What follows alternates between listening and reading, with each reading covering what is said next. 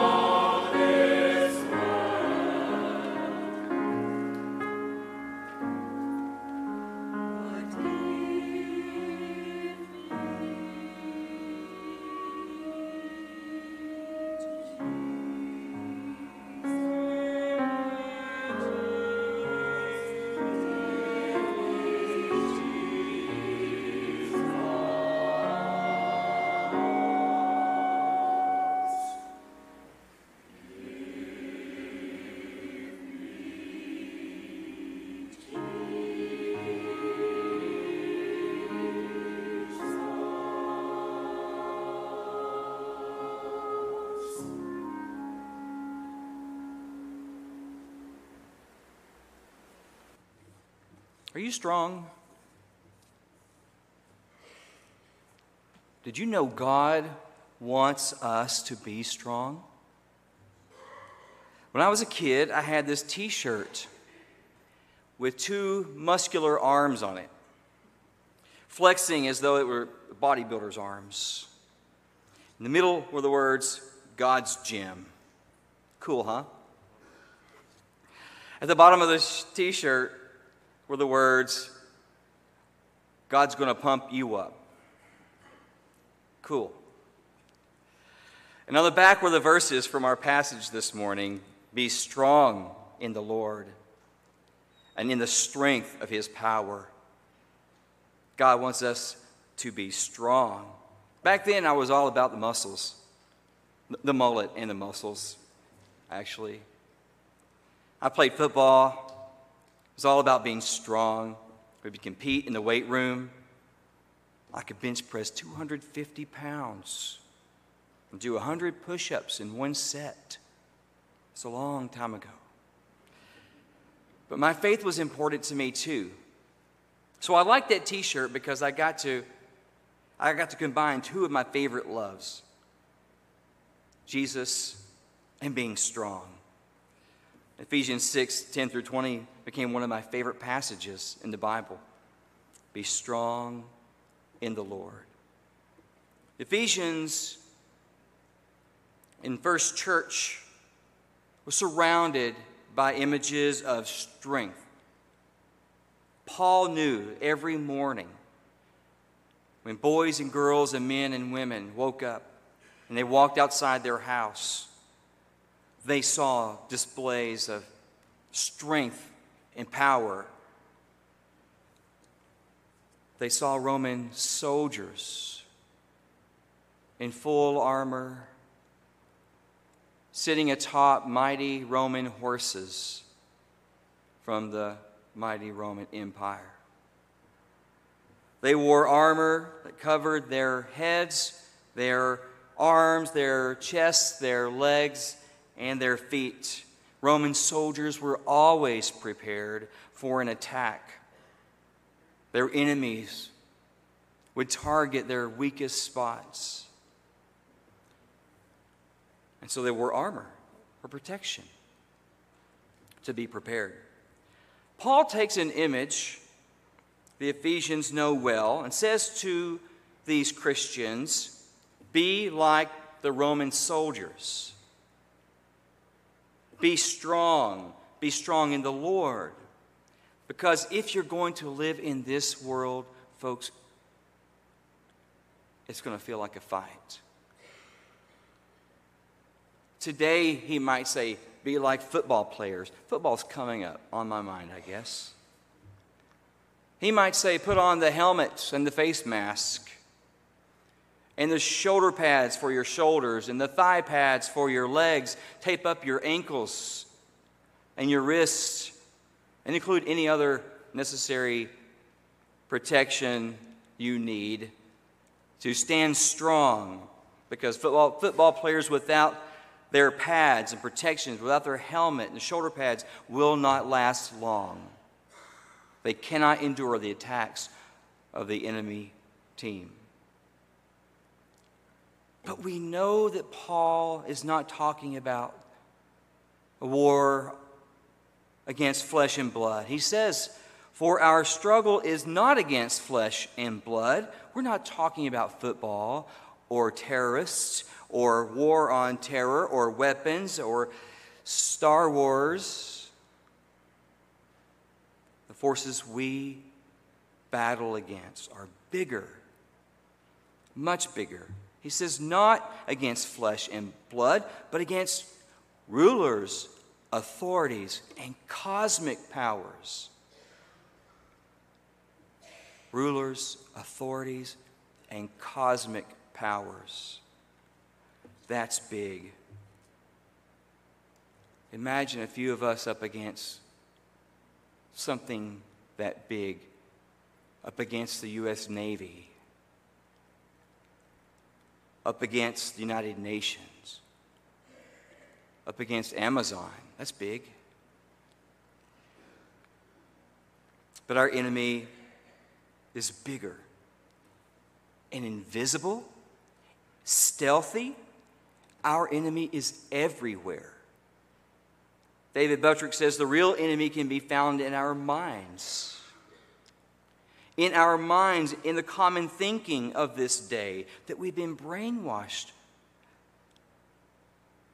We seem to think, but only with a twist in our thinking, that we are warped. For example, if you felt compelled to tell people about living simply in life, would they hear you? Probably not, because they've seen too many pictures of SUVs and entertainment systems and the rich life. Or let's say you felt compelled to stand up for peace in our age, and the flesh and blood enemies of armies, nuclear bombs and drones and satellites and all those weapons. How can your voice be heard over saber rattling and Twitter wars and nationalistic slogans? So your enemy, the church's enemy, is much bigger. It begins in the mind, and then you can hear it in your thoughts, and subtly they begin to take over. Reminds me of the editorial cartoon I saw in a newspaper several years ago in Atlanta. I remember it had a split panel, and on one side it had a bunch of army tanks, and it had some carriers, it had some battleships, and on top it had bombs and helicopters, and on the bottom it said U.S. War Machine. On the other side, it had one simple drawing of a peace-loving president, and underneath it said U.S. Peace Machine. And I think it gets at the contrast that Paul is trying to give us, that it's not against flesh and blood, but against something much bigger. Paul's letter to the Ephesians was very fitting to those people living among war horses, armored-clad soldiers, and mighty Roman Empire. Now, it may look against all those powers, cosmic powers, that our cause is hopeless. Who are we? What are we that we can match that kind of power? But our enemy is much larger and stealthier and closer. We could feel outnumbered, overwhelmed. There was a poster that came out in churches years ago. There's a tiny little clapboard church, and just outside this little church, there was an X-rated movie theater. And then on the other side of the street, there was a munitions factory. And then it was surrounded by miles and miles of concrete, and the interstate, cars backed up. And these two church members were on the front porch, and one of them said to the other, "Do you ever get the feeling that we're losing ground? You ever get that feeling today?" Technology changes. It's the same enemy. Faces change, but the enemy remains the same. But it's no one's fault, and yet it's everyone's fault. It's not a person. It's bigger than us.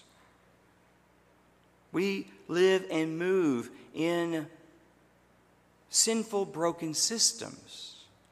Do you remember John Steinbeck's book? Remember the movie, The Grapes of Wrath? The sharecropper? The sharecropper wanted to know who was responsible for foreclosing on his farm. He went to the local banker. But it wasn't the local banker's fault, because they had a board of directors. But it wasn't the board of directors' fault, because they had thousands of stockholders. And the conclusion of that was that nobody was guilty, because everybody was guilty. The system is broken. It's sinful. It's guilty. For our struggle is not against enemies of blood and flesh, but against rulers and authorities, against the cosmic powers. So if we're going to keep the faith today, it's going to be a fight. What is a sweet little sermon up against a corrupt system or broken programs, dishonest governments, or immoral societies? Those are big. You ever feel like we're losing the fight? Ephesians must have felt the same. Paul put this word at the end of his letter, and he begins it with one word: finally. Finally. That is, let me sum it up for you. If you don't read any of my letter, read this. This is the crescendo, the climax. Be strong in the Lord and in the strength of his power. Be strong in the Lord. Now, why not just be strong? Join a gym, drink some power shakes, take a Pilates class. Why not amass some money, collect some weapons, build an empire? That's strong. Aaron Uiti put it like this: Paul's imperatives to be strong in the Lord and put on the armor of God expose the inadequacy of any human resources for spiritual battle. All human resources are inadequate for spiritual battle because we're fighting against rulers, authorities, and cosmic powers. So it appears we don't have a chance. Maybe that a Christian cause is hopeless. Except this. Dr. Butcher reminds us, it happens to be God's cause. It happens to be God's cause. Think David and Goliath. Peace is God's cause. Reconciliation is God's cause. Mercy is God's cause. Forgiveness is God's cause. Salvation and justice are God's causes. According to the New Testament, God is on the side of pennies dropped in a missions basket. Sweet little sermons on sacrifice. No name, nobodies longing for freedom. And in the Bible, God's cause wins. In the Bible, one day, it says, the lion will lie down with the lamb.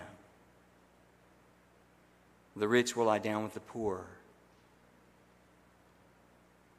Republicans will lie down with the Democrats. It will happen because God says one day. Not even the earthly rulers, earthly authorities and powers can refuse God's will. One day this will happen.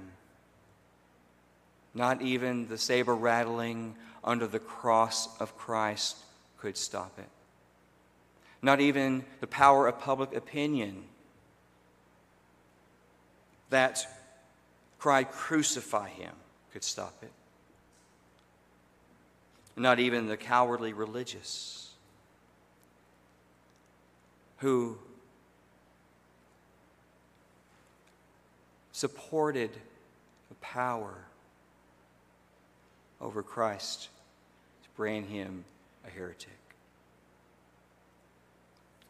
We are promised that as Christ resurrected, that there will be a resurrection. A world where the lion and the lamb can lie down together. How do we know? Anybody in here ever read the last page of a book before you bought it? I know some people who read the last page before they buy a book, before they read it. They do it because they want to know if it's going to be worth it. The time and the money, the effort I put into reading this book, what kind of ending does it have? Well, we know God wins in the end because we've read the end of the story. We already know. It's worth it. But for now we're still on the battlefield. Until that good day arrives, it's still a fight. We need instructions, though. So Paul gives us some instructions on how to battle until that day comes. Notice there's only one weapon that we get. We're given one weapon. Now, the majority of our armor is for protection, for defense. But we're given one weapon, the sword of the Spirit, which is the Word of God. We're given a word, a little word, right? Up against powers, cosmic powers, and rulers and authorities. It seems very small. There's a story about a Czechoslovakian underground. The Communist Party threw an amazing parade. There were massive tanks, trucked-in missiles, battalions of lockstep soldiers in the parade. Suddenly, among all of that, a tiny little blue pickup truck wove in and out of that parade. Wasn't supposed to be. Wove in and out of that parade with the poster on the side reading, "For God's sake, why?"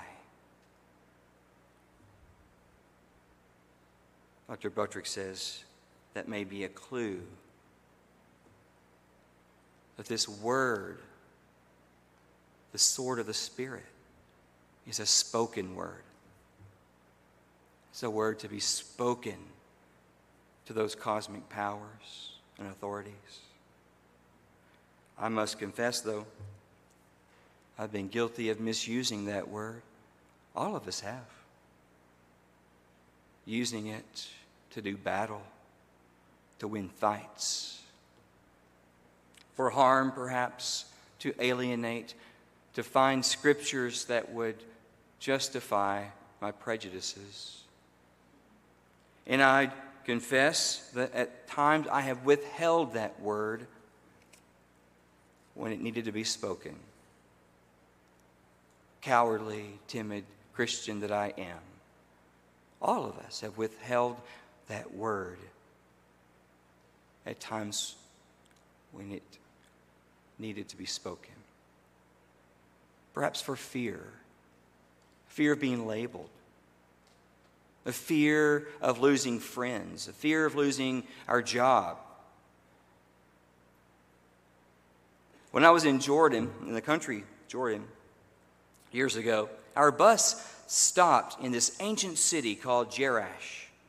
You should go. There are ruins in this ancient city. It's amazing. While we were on our tour, a young Jordanian boy threw a big rock at our windshield, shattered the passenger side windshield of that bus. Happened to be the side I was sitting on. I couldn't see a thing.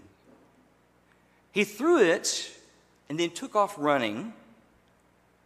He had a message. I don't know what it was. But sometimes we do that with the word, don't we? We throw it. We take off running. We have a message. And Paul says, don't run away. Don't hide. Stay in the fight. Put on the armor. Do battle. The word is your weapon.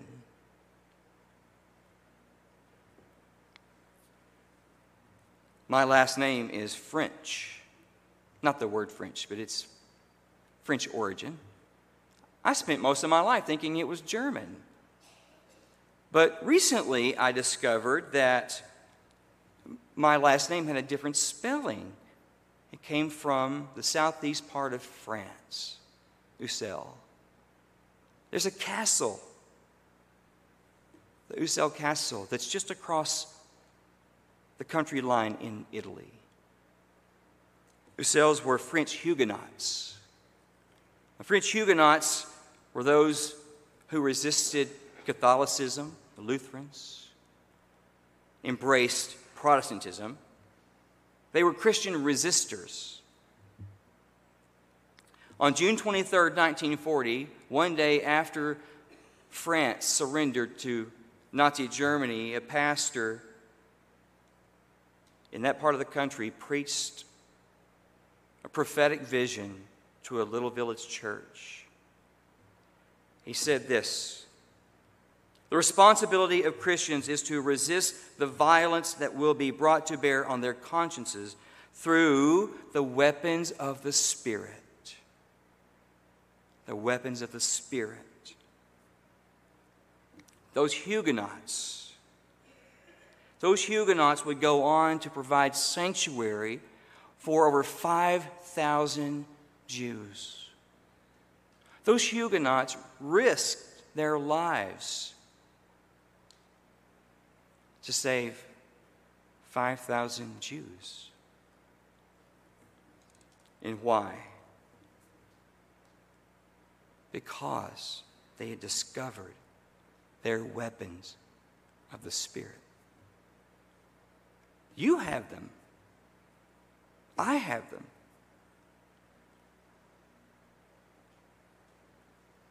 Maybe you're wearing your armor now. Maybe you brought your sword. We're decked out for battle. Decked out with prayer, Christian truth, righteousness, salvation, peace, and the sword of the Spirit, the Word. These are our weapons for being strong. Don't run from the fight. Join the winning side. God wants us to be strong. God wants us to finish strong. Pray with me, please.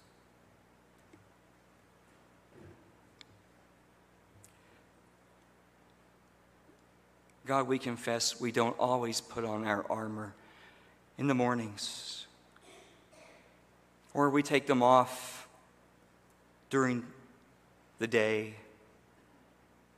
We're attacked, besieged all around, weak spots exposed, and we lose the fight. Help us to be stronger, to strengthen our prayer life, to seek to be righteous, to speak truth, to share salvation and peace. Speak to our hearts this morning. Call us. Help us stay in the fight. In Christ we pray. Amen.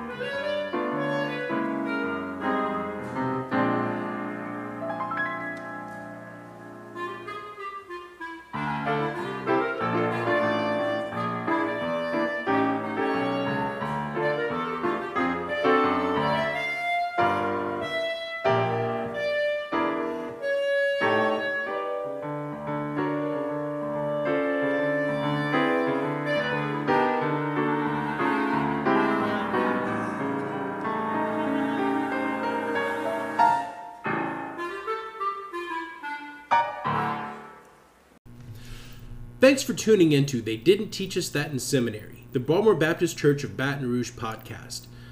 Please like, review, and follow us on Facebook, Twitter, Instagram, or YouTube. If you have any questions, please submit them through the Anchor app, or join us on Sunday mornings at 10:30 a.m. right in our own Broadmoor Baptist Church in Baton Rouge, Louisiana. Otherwise, I hope you have a good week.